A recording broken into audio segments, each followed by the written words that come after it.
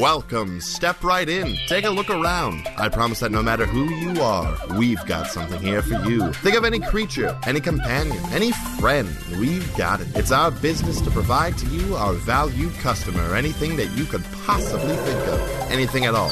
So, think real hard, because we've got all that and more here at Zach and Griffin's Multiversal Pet Shop.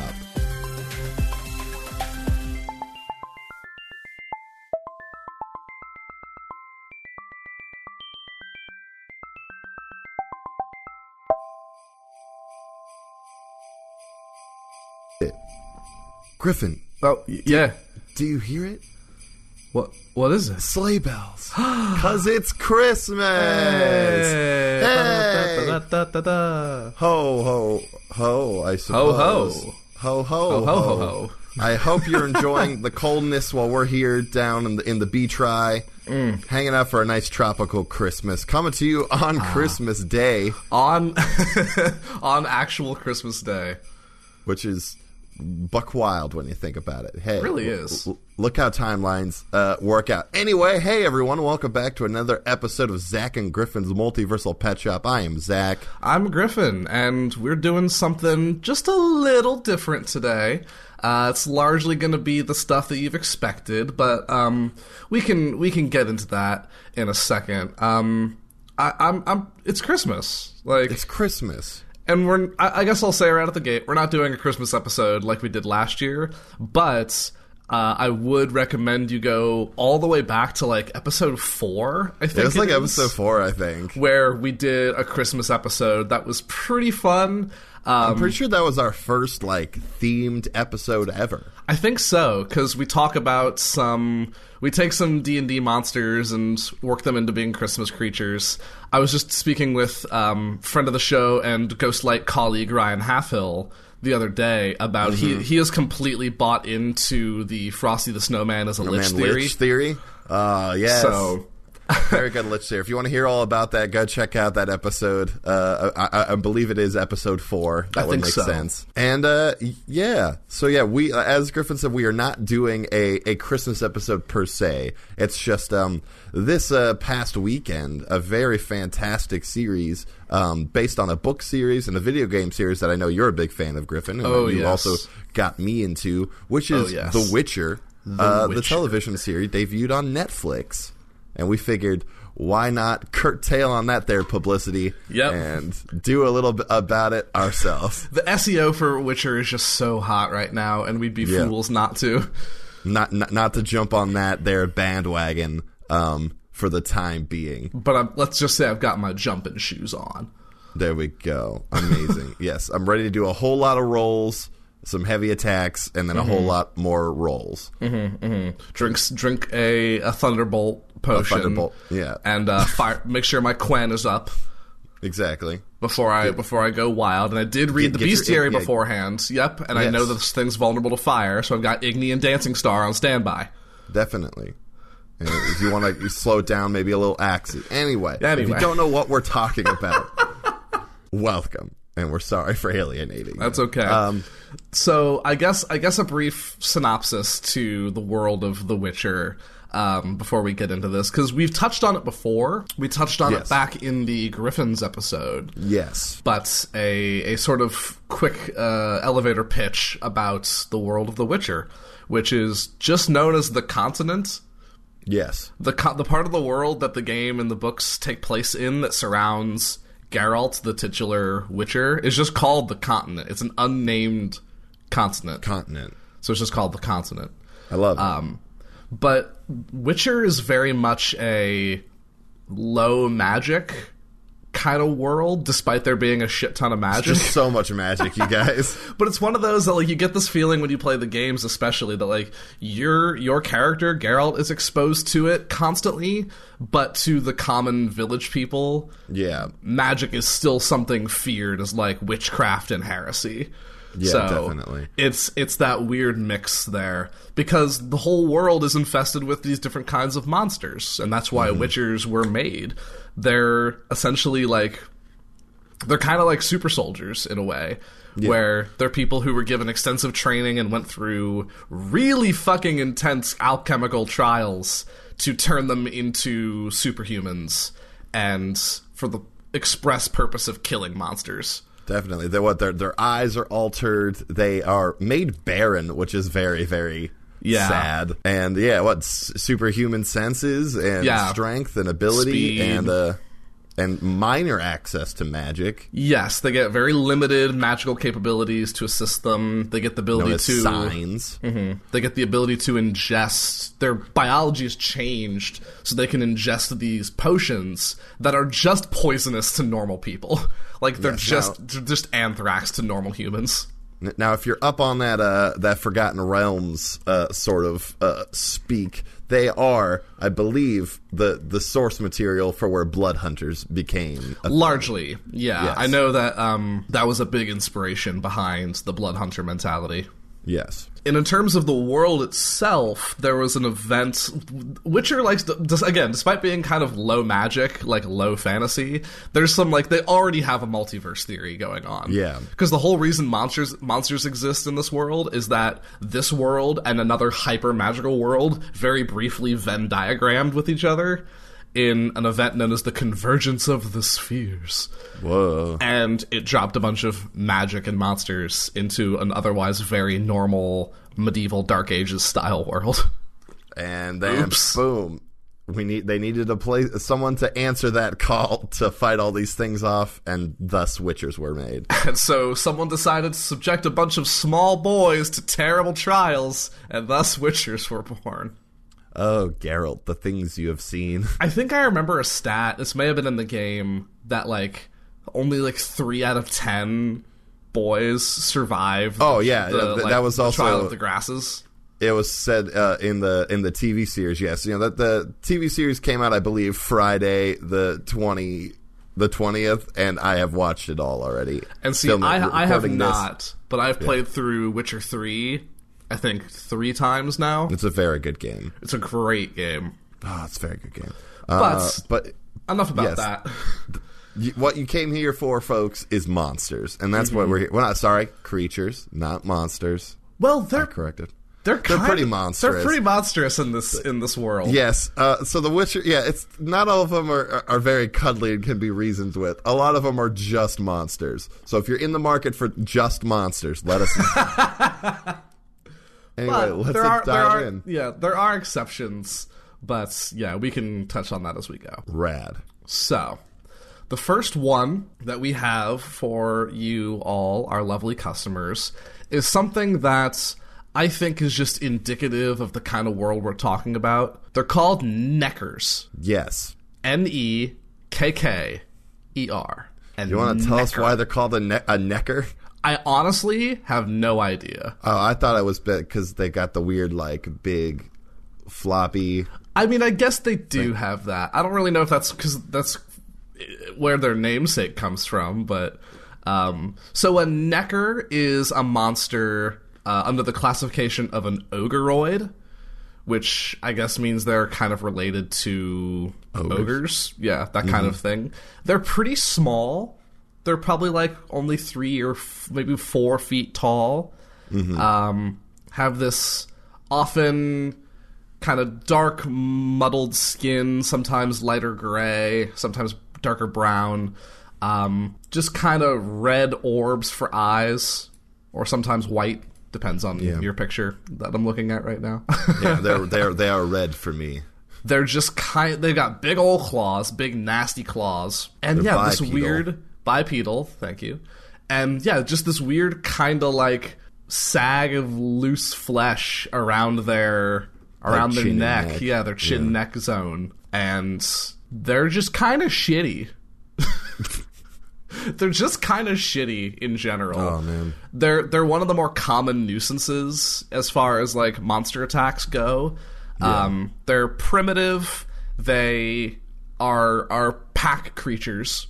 They exist in large packs, often hunt in packs. They inhabit wildernesses, wooded areas, near forest villages. Animals give their nests a wide berth. They do kind of form tribes, I guess, in a sense, just so that they can fend off other threats because they're a strength in numbers kind of thing. Yeah. It actually says in one of the bestiary entries, a lone Necker is harmless. 5 are dangerous. 10 can kill even a veteran monster slayer.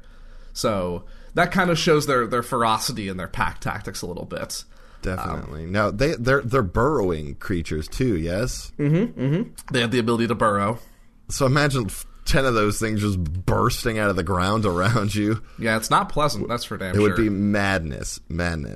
Worse still is when there arises a particularly large and powerful Necker they're dubbed warriors, and they kind of become de facto chiefs, essentially, of the clan, or at least like war chiefs, and they will adorn their faces with like red clay and stuff to mark their status. And if you can get a warrior to lead a pack of Neckers, now you're in trouble. Yeah, definitely. Now, they are susceptible to... Oh, you're prompting me. Yeah. Neckers don't seem to be susceptible to any particular thing. They don't really have any defining weaknesses, so anything will work. And, I mean, anything that you can use to kind of sweep an area or, explode their nests from underground, you got a lot of different things that Neckers are susceptible to. But not getting surrounded, I guess, is your first plan. That's when encountering a Necker. Running, I guess, is the second one. Because we are not Witchers. No, we are not. We are but soft boys. We are 2 sweet, simple soft boys. And it might say that one Necker is harmless to, your average adventurer. But for us, sweet soft boys, we running. Oh, we gonna run. We out. You can't catch me. The po-po. They can't reprimand me. They can't. Now here's okay, Zach, we're gonna have to bridge this question eventually. Yes. Do I want a Necker as a pet?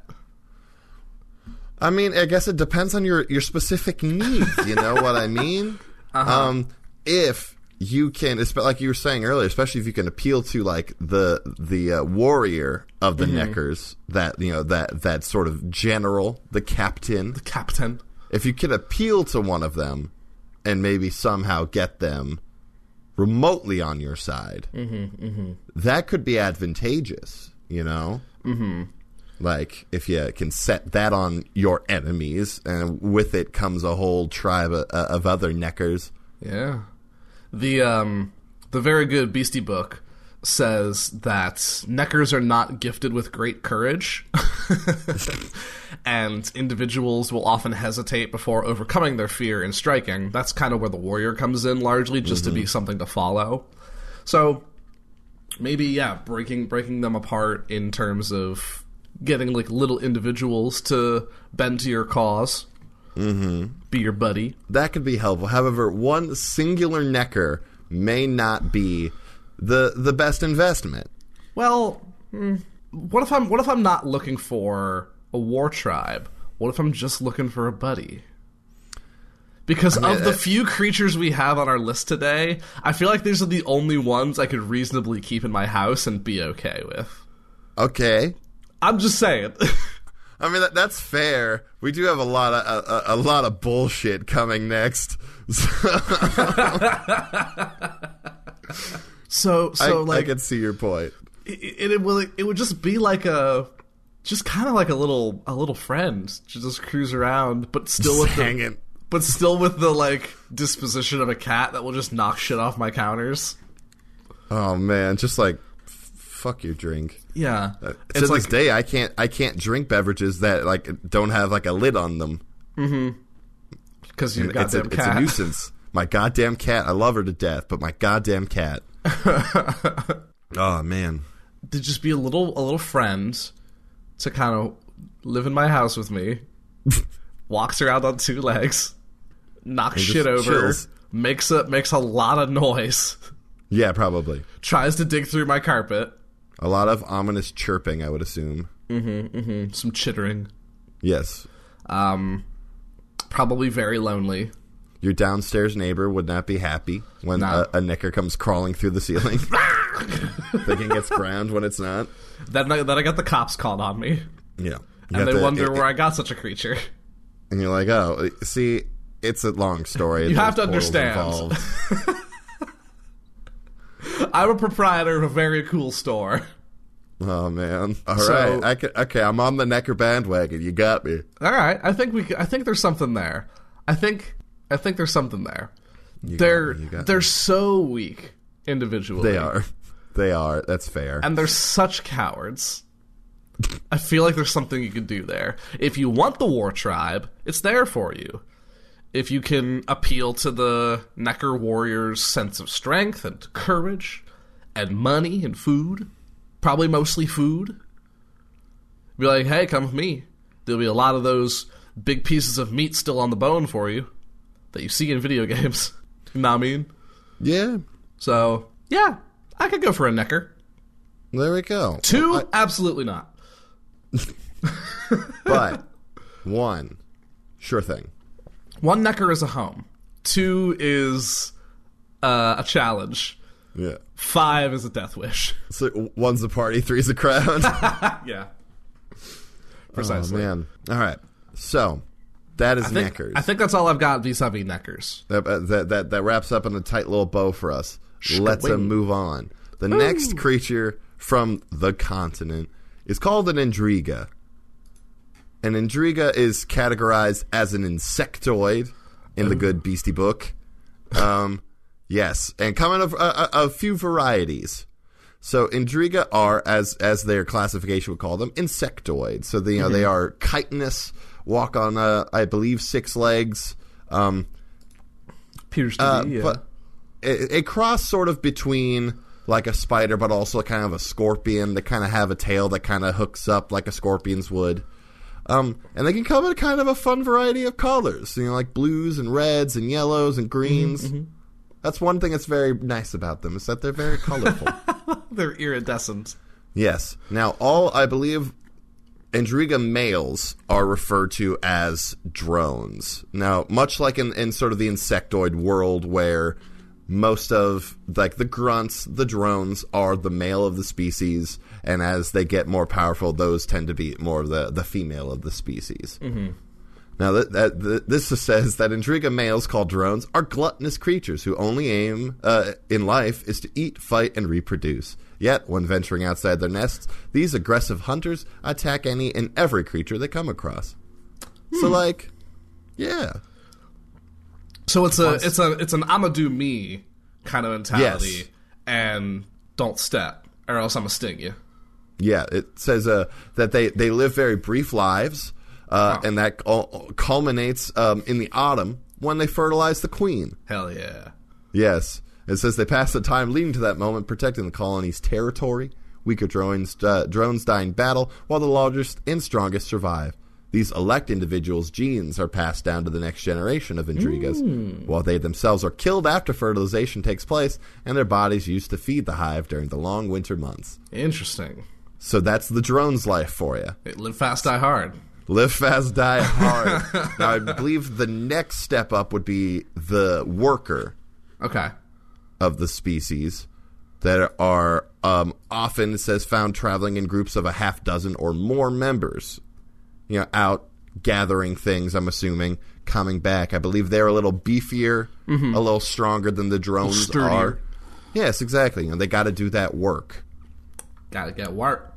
It says they move slowly, yet when attacking, they're capable of covering the distance to their victim in a blink of an eye. That's awful. So they're deceptively slow. Well, deceptively fast, I guess. Yeah. And I forget if we touched on the size. They're pretty sizable, right? They're pretty big. I would say between a pony and like a large Great Dane, somewhere in that range. That's a good scale. That sucks. Yeah. So yeah. It says, like all Endrigas, they're highly venomous, have a toxic bite, and was it? Oh yeah, also any sort of wounds that are dealt just by like the spikes or claws on them also are seeping with poison. Oh my god! So, nice. It says they can also spew acid to great effect from a distance of several paces. Nice. That stinks. Yeah, it says their usual tactic is to surround their enemy and attack them from several sides at once. Like all insectoids, they do not suffer particularly from bleeding, yet are caused great harm by insectoid oil. Yeah. Now, this is a great thing that in the world that Witchers learn to do, is that, every creature, they've got something they're susceptible to. There's the word. Got it. Yes. For Indrigas, I believe it is whatever Golden Oriole is. Is that a plant? Golden Oriole is a potion. It's a potion? It's a poison, immunity potion. Gotcha. It says that they're susceptible to that and also the insectoid oil. Yeah. All Witchers are sort of trained in the brewing of different oils that they would put on their blades and weapons in fighting various creatures. Yeah. Yeah, so the golden Oriole will be something you drink to make the poison and the acid not hurt so bad. Oh, well, that's nice. Yeah. That's nice. All right, and then, let's see. Oh, popping up is the Endrega Warrior. There's not a lot. Yes, the Warrior. I see one picture here which is bright red, and then I see another one which is like yellow and blue and gray. So they're like I said, very differing in colors. Now this one, it says that its main weapon, that tail that I was mentioning earlier, sort of develops a very club-like, spiked, venomous quill-covered club on the end of that tail, like an ankylosaur. Exactly, that it uses to bash people with. Ow. Now, they're bigger, they're badder, and they're stronger. It seems like they lose sort of the front, pinchers as well, in favor of the big club. Mm-hmm. So those kind of dumb down and an extra set of, walking feats. Greater speed, greater stability. Exactly. Can't knock this Endrega over with a pail of water. Yeah, exactly. If you could, I'd be really nervous. They tend to just charge opponents and attempt to knock them over, and then just eat. But yeah, once they're on the ground, just bludgeon them to death with their big spiky tail. And just eat. Yeah. Oh, man. Eat them up. It says that they're as vicious as the drones are, which is scary because the drones are very vicious. Yeah. But they with just the have added more danger means. of the tail. They can just do more to fuck you. Ooh, it says the tail can counter a Witcher sword play with ease, and warriors are known to advance on an enemy with the tail first. Can you imagine this thing just scuttling backwards at you with this big tail? Well, that swinging? or it launching itself into almost like a front flip sort of thing. And just bringing that tail down. Oh, yeah. shit. Sweet flip. You're fucked. Now, Endrega, now, see, this is where the translation between game and TV series gets confusing, because I'm pretty sure that there was an assassin who has an Endrega, but it's like a drone, and it's got very sharp, sword-like pincers. And with that being said, I'm assuming you can, tame them. Sure. Because the guy tamed one. Okay. So, there is the possibility of taming one of these beasts, and having it be your little friend. I suppose. Well, not little friend. Your big bug friend. Your big bug friend. My big bug friend, Charlie. Yeah. I don't see much information on the queens of the species, which honestly I find to be a bit of a bummer. But they're probably even bigger and even badder. Yeah, I think we can apply the general knowledge of Endregas we've discussed this point, just scaling it up to the queen, and they just make more. Yes. They just make more. They just make more. Yeah. And yes, I mean, I would assume they produce much like any other insect would in large what's the word I'm looking for? A large batch of larvae. Yes, of larvae that all hatch around the same time, and then suddenly have a whole new wave of Endrega to do whatever you need them to, which is slightly horrifying considering their size and proclivity to violence. Gross. Gross, exactly. Now, they could be cool. They tend to live in forests and wooded areas, and I think they also can burrow, much like other bugs, where they sort of can nest underground. Yeah. They just they're hunters. So you were saying that there is you think there is the possibility of taming one? I think so. Probably one of the lower would take level some work. ones. Well, for Yes. sure. Catch them early. Yeah. Have a pet.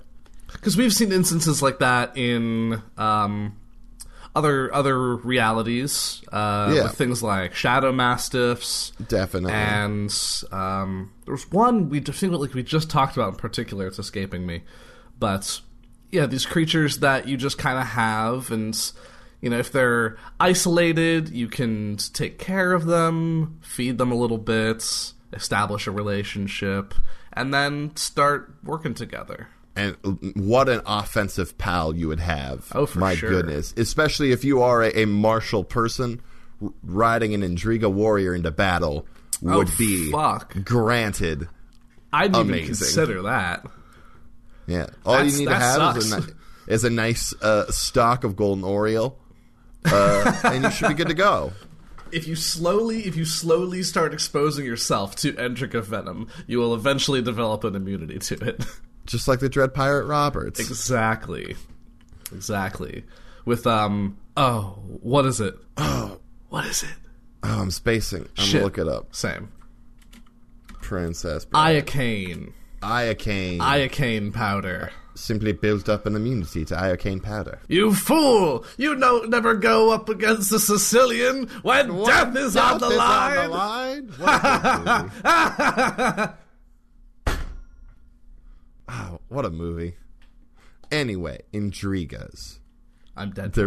I can't go on the podcast. I died. Oh, Griffin's died. Okay, it's just me, everyone. Welcome to Zach and Multiversal Pet Shop.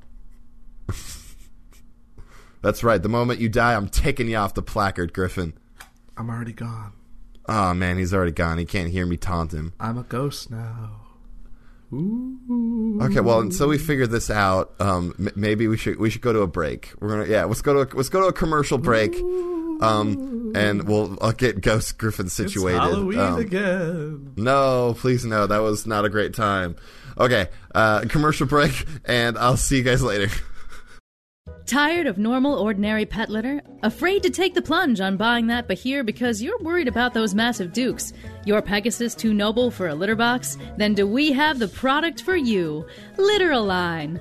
This magically enchanted pet litter emits a scent that matches the alignment of you or your pet. It magically replaces all pet stink with a personalized scent just for your alignment. Or for those picky pets, it will produce a scent so enticing, they'd be ashamed not to do their business there. Maybe your nightmare steed needs a little taste of home? Try Neutral Evil Brimstone. Coatl Assistant keeps banishing its droppings to your pillow. Try Lawful Good Clean Linen. Alignments vary between pet and owner. Can't go wrong with true neutral new car. Or maybe your pet doesn't care and you just need something to cover that stench. Then Chaotic Neutral Bacon Grease is the litter for you. In addition, Litteralign auto-magically cleans itself every 24 hours, and you can change scents at any time with our convenient take-home Transcentation packs. Call 1-800-PET-SHOP and start realigning the way your pet does business. Litteralign, a scent for all kinds. And what an ad. An ad for a product, and look, Griffin's breathing now. Oh, man, what happened? Which is... Don't take iocane powder, man. Even for a bit, you're not Wesley. You haven't built up the immunity yet. Yeah, you're right. Oh, beans. Oh, beans, indeed. Well, hey, you know what I just realized real quick? Now that we're back from the ad break, hopping back to Endrigas, what they remind me of is the things in the fire swamp. I'm thinking of something else. Those are the ROUSs. What am I thinking of that's like a fire swamp crab thing? I don't know. All right, cut this bit. Rad scorpions. No. Although a Fallout app could be fun. The Fallout episode could be very fun. Oh, boy. Okay. I'm back. I've recovered. I've finished my smoothie. Mm-hmm. And, man, we got just more bullshit coming your way. Oh, let's just keep the bullshit rolling, Griff. So, one of my favorite critters in the continent is not really fun to encounter, but just thematically, they're one of my favorites. They're cool. Yeah. They're called foglets. a foglet. Foglets fall under the classification of necrophages, meaning they eat dead things. Yes. Which is just grand. Great place to start. A foglet has... They're kind of a little similar, at least at face value, to neckers. They are bipedal, taller, but often very hunched. Yes, with very long arms. Have this pale complexion about them, pointed ears, no hair or fur on the body, kind of just a stinky face. Just like a kind of face. A nice stank face. Yeah. And there's this weird glow about them is the thing. That just kind of seems to emit a pale light. And how foglets get their name is from their preferred hunting ground, which is within thick fog, in swamplands, in mountain passes, on river or lake shores. But if there is no fog forthcoming, they can make it themselves. Oh. They can just make their own fog cloud to hide in. Well, that's disconcerting. They can manipulate the fog to separate travelers from each other and hide their trails and deafen the noise that they make. And the light that they emit is used to lure people lost in the fog. So they're like a fog fanglerfish. A fanglerfish? A fanglerfish, yeah, because they got fangs. Yeah, basically. They use the light to lure people toward ravines or swamps or caves where they make their lairs. Foglets can also take on a sort of immaterial form, like that of fog, and basically create like fog doubles of themselves. Yes. To just continue to disorient you. They're pretty nasty. People actually warn, there are entries in the world of like travel guides of people suggesting that if night ever catches you in the swamps, stay put and wait for dawn, even if it means standing waist deep in water with leeches crawling down your trousers. Most important of all, if you see a light in the fog, never, and I mean never, go toward it. Yeah, they can make these doubles, they can go invisible within the fog, they can make their own fog. God. They're nasty. They're rough boys. Yeah, which also suggests like an intelligence to them as well, right? Like they have this ability to hunt and tactical deceive. Hunting mind. They can manipulate and deceive the senses, like wolves. Like wolves. Like wolves. Yeah, all right. Yeah. Let's see here. God, they're gross. Yeah, they have powerful arms and claws. What makes them truly dangerous is their mastery of deception, beguilement, and disorientation. Many times, they need not attack at all, instead simply driving their prey to madness or into boggy marshlands, after which they patiently wait for it to drown in the muddy waters. Ew. Yes. Now, they do have, with such specific strengths come some weaknesses. Foglets, preventing them from turning invisible is kind of your number one move against them. And there are certain like explosives, such as moon dust, that can cover them in little shards of silver to prevent them from turning invisible. Like a fairy fire. A little bit like a fairy fire. There's little traps you can lay with signs that the Witchers know to force their corporeal forms to appear. And, of course, your go-to oil, the necrophage oil, will keep you nice and safe. But, really, it's just all about that awareness, that tactical awareness. Situational awareness. Make sure you don't get surrounded. Man, everything likes to surround you, I'm realizing. Definitely.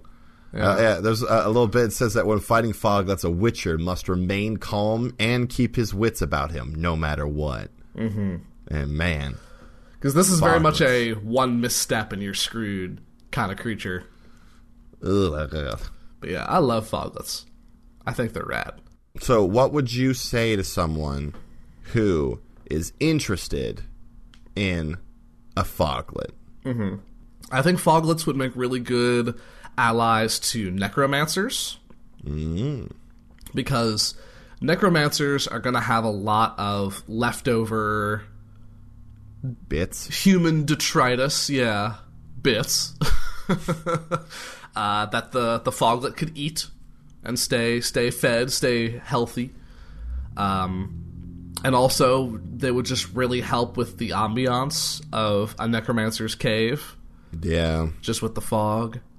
But, like, foglets would make pretty good guards, I imagine. Certainly ain't nobody... Not only for, like, obscuring where your hidden hideout is, but if anyone's gonna, like, try to creep into that fog, then... Uh-oh. Like, well, like, also, like, they're good at, like, driving people. It says, like, driving people, like, apart, like, in groups and stuff. So, like, they could also just, like, drive people, like, away from, like, your cave. For sure. Like, if someone's getting too close, it's like, you know, it's like a weird spectral sheepdog, but for people. Oh, that's good. A really mean sheepdog. A very, like Babe, but... icky. An icky Babe. Babe was a pig. Yeah, but he wanted to be a sheepdog. Oh, yeah, you're right. That was like the whole premise of the movie, Griffin. Bahram you and all that. I told you before we started, I'm very tired. I'm sorry. But yeah, no. Oh, Babe, what a pig. That'll do, pig. Thank you, James Comra. Oh, God, what's his name? I can't help James you. Cromwell for not killing Babe. We've all very much appreciate it. Yeah. Foglets, I think, would also be great rave hosts. Yeah, the built-in fog machine, man. I was thinking the same thing. I was like, man, we could have put them in the party pack. Can you then, like, tape some gels to their chest? Oh, man. To change the color of the light that they emit. Yeah, could we manufacture... and develop and then manufacture some sort like an apparatus that you put around your foglet, okay? This is the kind of bullshit I'm here for. Let's go. And the apparatus, it's got some sort of power pack that can like change the color of like the opacity on the front, so that you can have the color always change while this light's going. So it's just like cool light show. And you're like, picturing the same thing I am? Yeah, just like a fader almost between all the colors. Yes, exactly. Like a prism. Yeah, and that'd be fantastic. And then that way you got light coming all over the place and the fog's rolling in. If you could somehow work lasers in, you know how TSO does like the lasers over the fog and it looks all like cool. Yeah. Man. It's like it's instead of a foam party, it's a fog party. Oh, man. Yeah. Fog party. TM. Trademark that shit. That's ours. It's ours, baby. Next party pack. Get it ready. You hear that big rave? Fog party's ours. We got a fog party. Get out of here with your glow sticks and contact juggling or whatever it's called. They're called flow artists. Flow artists. Yeah. Thank you. Thank you, Rin, for my knowledge of such things. Oh, man. Foglets are weird, bro. Foglets are weird, but Zach and Griffin's Multiversal Fog Party, I think it might be the next big thing. God, especially if we host that in the beach rag. Oh, man. Because it's going to be super haunted to begin with, because there's going to be foglets here.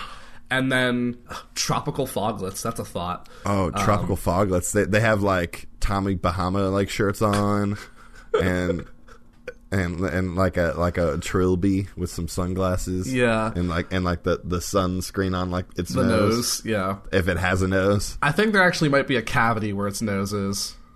Yeah, it's kind of like Johnny Depp in the fuck, what's that movie called?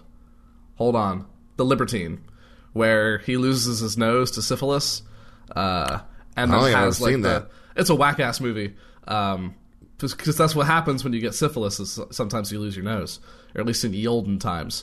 Don't ask. I don't know.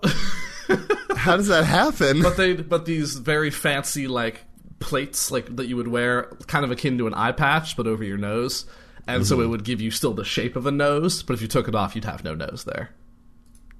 Yeah, I've seen, like, nowadays, like, there was someone who lost their nose for some reason, but there was, like, they had, like, a magnet sort of thing like mounted to the bone there that they would like sit a prosthetic on. Weird. And it would like magnet to the face and be like a nose. And it looked pretty good. It was like, hell yeah. All right. Yeah. I don't know facts. why. Yeah. I don't know. I was trying to look up see why syphilis kills your nose, but I have no idea why. And I'm not gonna, we'll look it up later. I'm not gonna waste episode time on that. That's fair.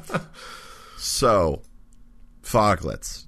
So I think the real takeaway here is don't buy any of our foglets. We need them for the fog party. We need them for the fog party, yes. Though if you want to become a patron of the fog party, then we can talk. Yes. Awesome. So that you can throw your own fog parties. Precisely. Not sponsored, but inspired by Zach and Griffin's Multiversal Fog Party. Beautiful. I love the fog party. I love it so much. So our last creature is a basilisk. And I know what you're thinking. Wait. But Zach, Griffin, you've done basilisks already. We've done basilisks already. I know, Griffin, but this is a different basilisk. Are you sure? Yes, I'm very, very sure. Okay. Now, the basilisk that we had talked about was from the Forgotten Realms, a very size of like a small pony with like 6 or 8 legs. I don't remember. Very sort of stout creature. We had talked about it like breakdancing. Yeah. Did they have that many legs? I don't remember. It had a lot of legs. I thought it was like a chicken. No, that's this one. I'm talking about the Forgotten Realms one. I'm drawing. Yeah, no. Oh, I'm thinking of cockatrice. No, that's a cockatrice. That's the one that looks like a chicken. That one definitely looks like a chicken. No, basilisk. Thank you. You're welcome. But yes, I think we had made a goof about them doing B-boy moves at one point. Yep, B-boy basilisk. That's the name of the B-boy basilisk, and this one is nothing like that. So this one does, as you were kind of saying a little bit there, Griffin, does kind of look like a chicken. Its face is very bird-like. It has the sort of what's the word? Gizzard the under gizzard. The gizzard under the lower beak and sort of the crest on the between the eyes and onto the back of the head. But resembles a more, I guess, draconic version of like what a griffin might look like in this world as well. So yeah, I'm trying to find the best way to describe it. So well, they are draconids. They are draconids. Classification. Yes, so they are akin to dragons. Yes, so they have sort of a smaller set of legs, and the upper body, the shoulders and the arms are built a little beefier. And on each arm is a set of a wing. So creating a set of wings. Yes. Now, oh goodness, I gotta do a little bit of reading here. I don't remember. Can these basilisks turn people to stone? I don't think so. I think, like a lot of other draconids of their ilk, they are also highly poisonous. Yes, this one, I believe it does say that it spits venom out at people. So I don't think that they can inherently turn people to stone. There might be something in the fiction we don't know about where that poison... It says right here, contrary to popular belief, basilisks cannot turn anything to stone with their gaze. Hey. It says that is a small comfort. However, given that their acid, venom, claws, and teeth provide them many other ways to kill. So, they live in dark, damp places like old cellars, caves, or like sewers. Fuck, hang on. Can you just picture one of these things? You open up a basement, like it's like, yes, I hear there was a lost collection of wine here from the early 500s, and oh, fuck! And there's just a basilisk down there. And then you're devoured. Yeah, that would be awful. Go down to get your like store of ramen noodles that you've had, just in case of an emergency, you know. And then you don't come back out of your basement. And there's just they're like, because it's like because it looks like a chicken. I just peaked my audio so hard. It says they hunt by day, waiting patiently in the hiding for the prey to come, and then jump out in a flash to unleash a deadly attack. Yeah. Yeah. When preparing to fight, so here's some word I'm looking for, some precautions you could take. So much like with the Andriga, You can drink a little bit of Golden Oriole if you are a Witcher. Otherwise, a Golden Oriole would kill you. Probably. Which will provide resistance to the poison. And also having a couple different types of bombs might be helpful. That describes Dancing Star, which honestly I'm having a hard time remembering what they do. It's a firebomb. Oh, gotcha. So a Dancing Star or some shrapnel bombs, which are good for keeping it at bay, need be. It says the basilisk leather is highly valued material used in fashionable shoes and women's handbags.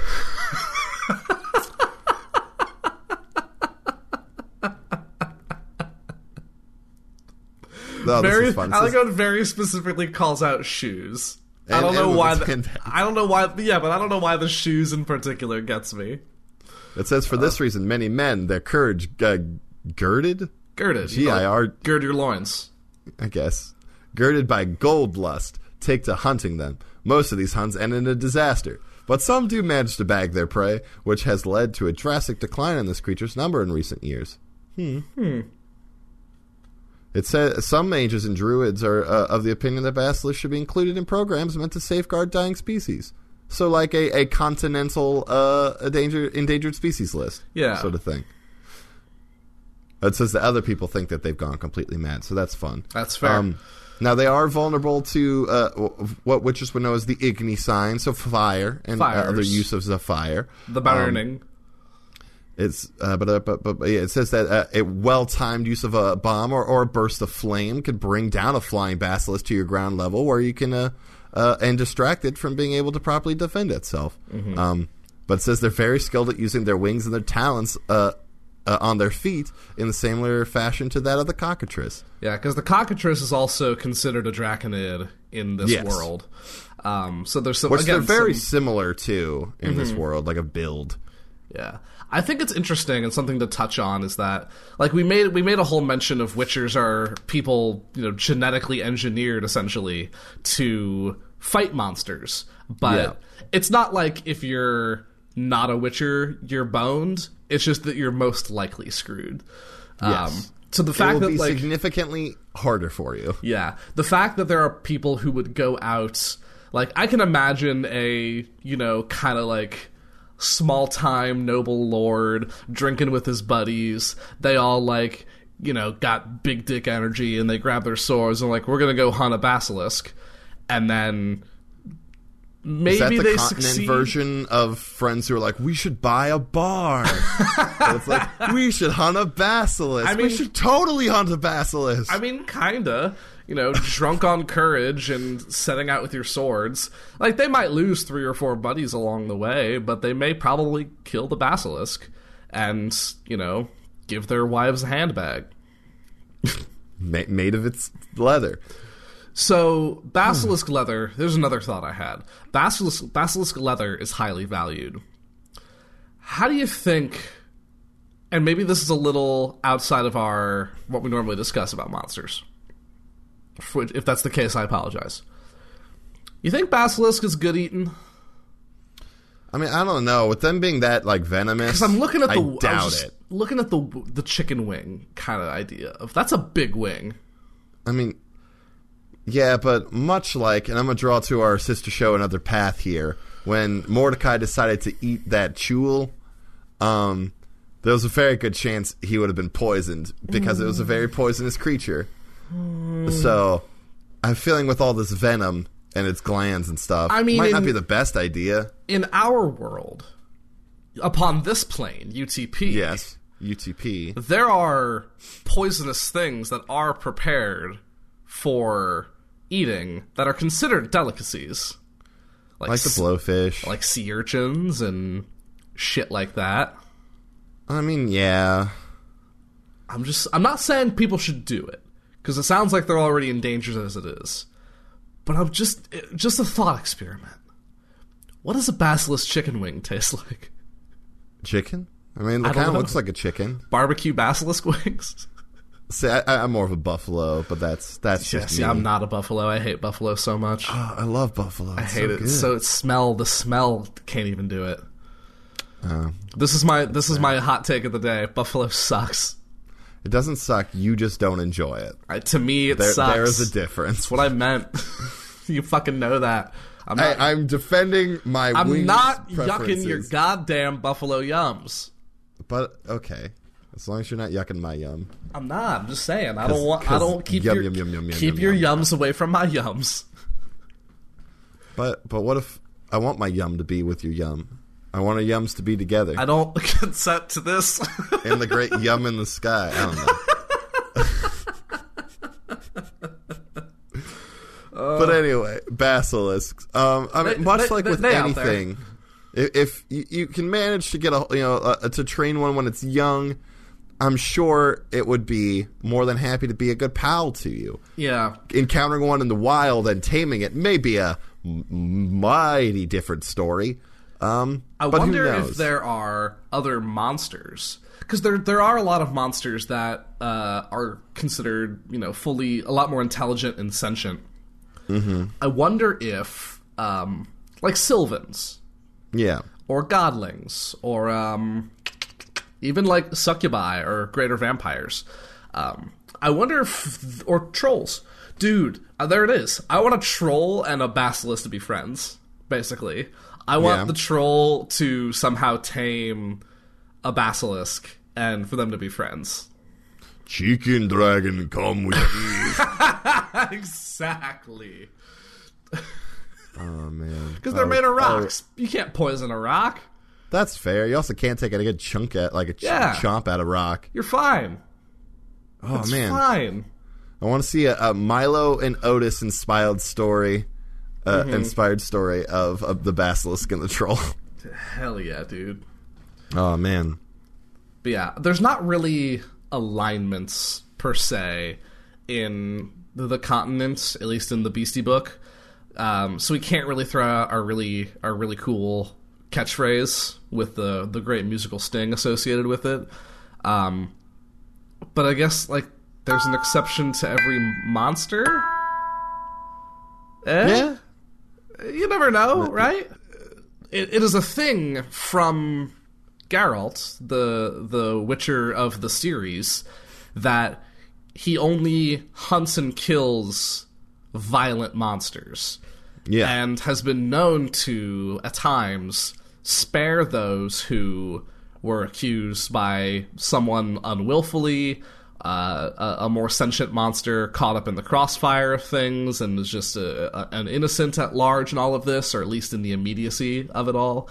So, not all monsters are evil in this setting, in this world, but they are just monsters. Yeah, a lot of the ones that we have touched on that are a bit more primal, a bit more base, don't really have the capacity for that, but you never know. Maybe that troll and that basilisk set a new trend of people befriending basilisks instead of hunting them. Maybe Endriga's... no, nothing redeeming about Endriga's. That's all I got. Well, all right. That's all you got? I don't know. I'm tired, Zachary. I know. We've been having a lot of midday naps in the hammocks here at the B-Trag, and it's true. I feel you're making me work. You know what? We got to do the show. Yeah, you're right. I mean, but with that, I feel like that's the end of our usual 4, my friend. Oh, so your sleep is coming soon. Yay! Now, folks, those were our creatures for this episode. Thank you so much again for coming back to Zach and Griffin's Multiversal Pet Shop. Where your number one your one-stop shop, is that right? Sure. One-stop shop? Your number one-stop shop for any and all fantastical creatures and spooky monsters. Exactly. If you have any questions or interest in learning about any specific creatures or sets of creatures from a particular universe or canon, anything like that, let us know by DMing us on Twitter at PetShopCast. Yes, and we'd be happy to talk about them here on the show. Absolutely, as we've done many times before. And we hope all you out there have just are having a lovely Christmas if you celebrate Christmas. And if not, I hope the rest of your holidays were great. Yeah, whatever wintertime holiday suits your fancy. Hanukkah. The solstice. Festivus. Yule. Kwanzaa happens around this time, yes? Yeah. Kwanzaa. Yeah. Whatever your flavor is, we hope it's just a lovely time you get to spend with loved ones. And maybe with us in your ears at some point. Maybe on your travel. Yeah, definitely. Yeah. Friends, thanks again for coming out. Mm-hmm. As always, I've been Zach. I've been Griffin, and just remember, everybody, at the end of the day, it's all about love, baby. Christmas tune. Goodbye, everyone. Thank you for listening to episode 29 of Zach and Griffin's Multiversal Pet Shop. If you've enjoyed the show, consider leaving a review or sharing us with a friend. You can find us as part of Ghostlight Media over at ghostlightmedia.net or on Twitter at PetShopCast. On our website, you can find links to our merch store and Patreon page, which helps support all of the Ghostlight Media shows and all of the amazing people who create them. Speaking of which, thank you to our patrons Shogun, Zan, and Patrick for their support. We'd like to thank Nikki Does Puzzles for making our theme song. You can find her SoundCloud at Nikki Does Puzzles or Tuttle_Trouble on Twitter. We also want to thank our friend Rin for voicing the ads you hear on the show. You can find her at Rin_Moran on Twitter or as part of the Imprinted Echoes podcast over at Ghostlight Media. We'll be back in just 2 weeks with another episode. Thank you all for your continued support and all of the love you show for us. Happy holidays, and we'll see you all very, very soon. In like 2 weeks. So, the normal amount of time, I suppose. Yeah, okay, bye. This has been a Ghostlight Media production.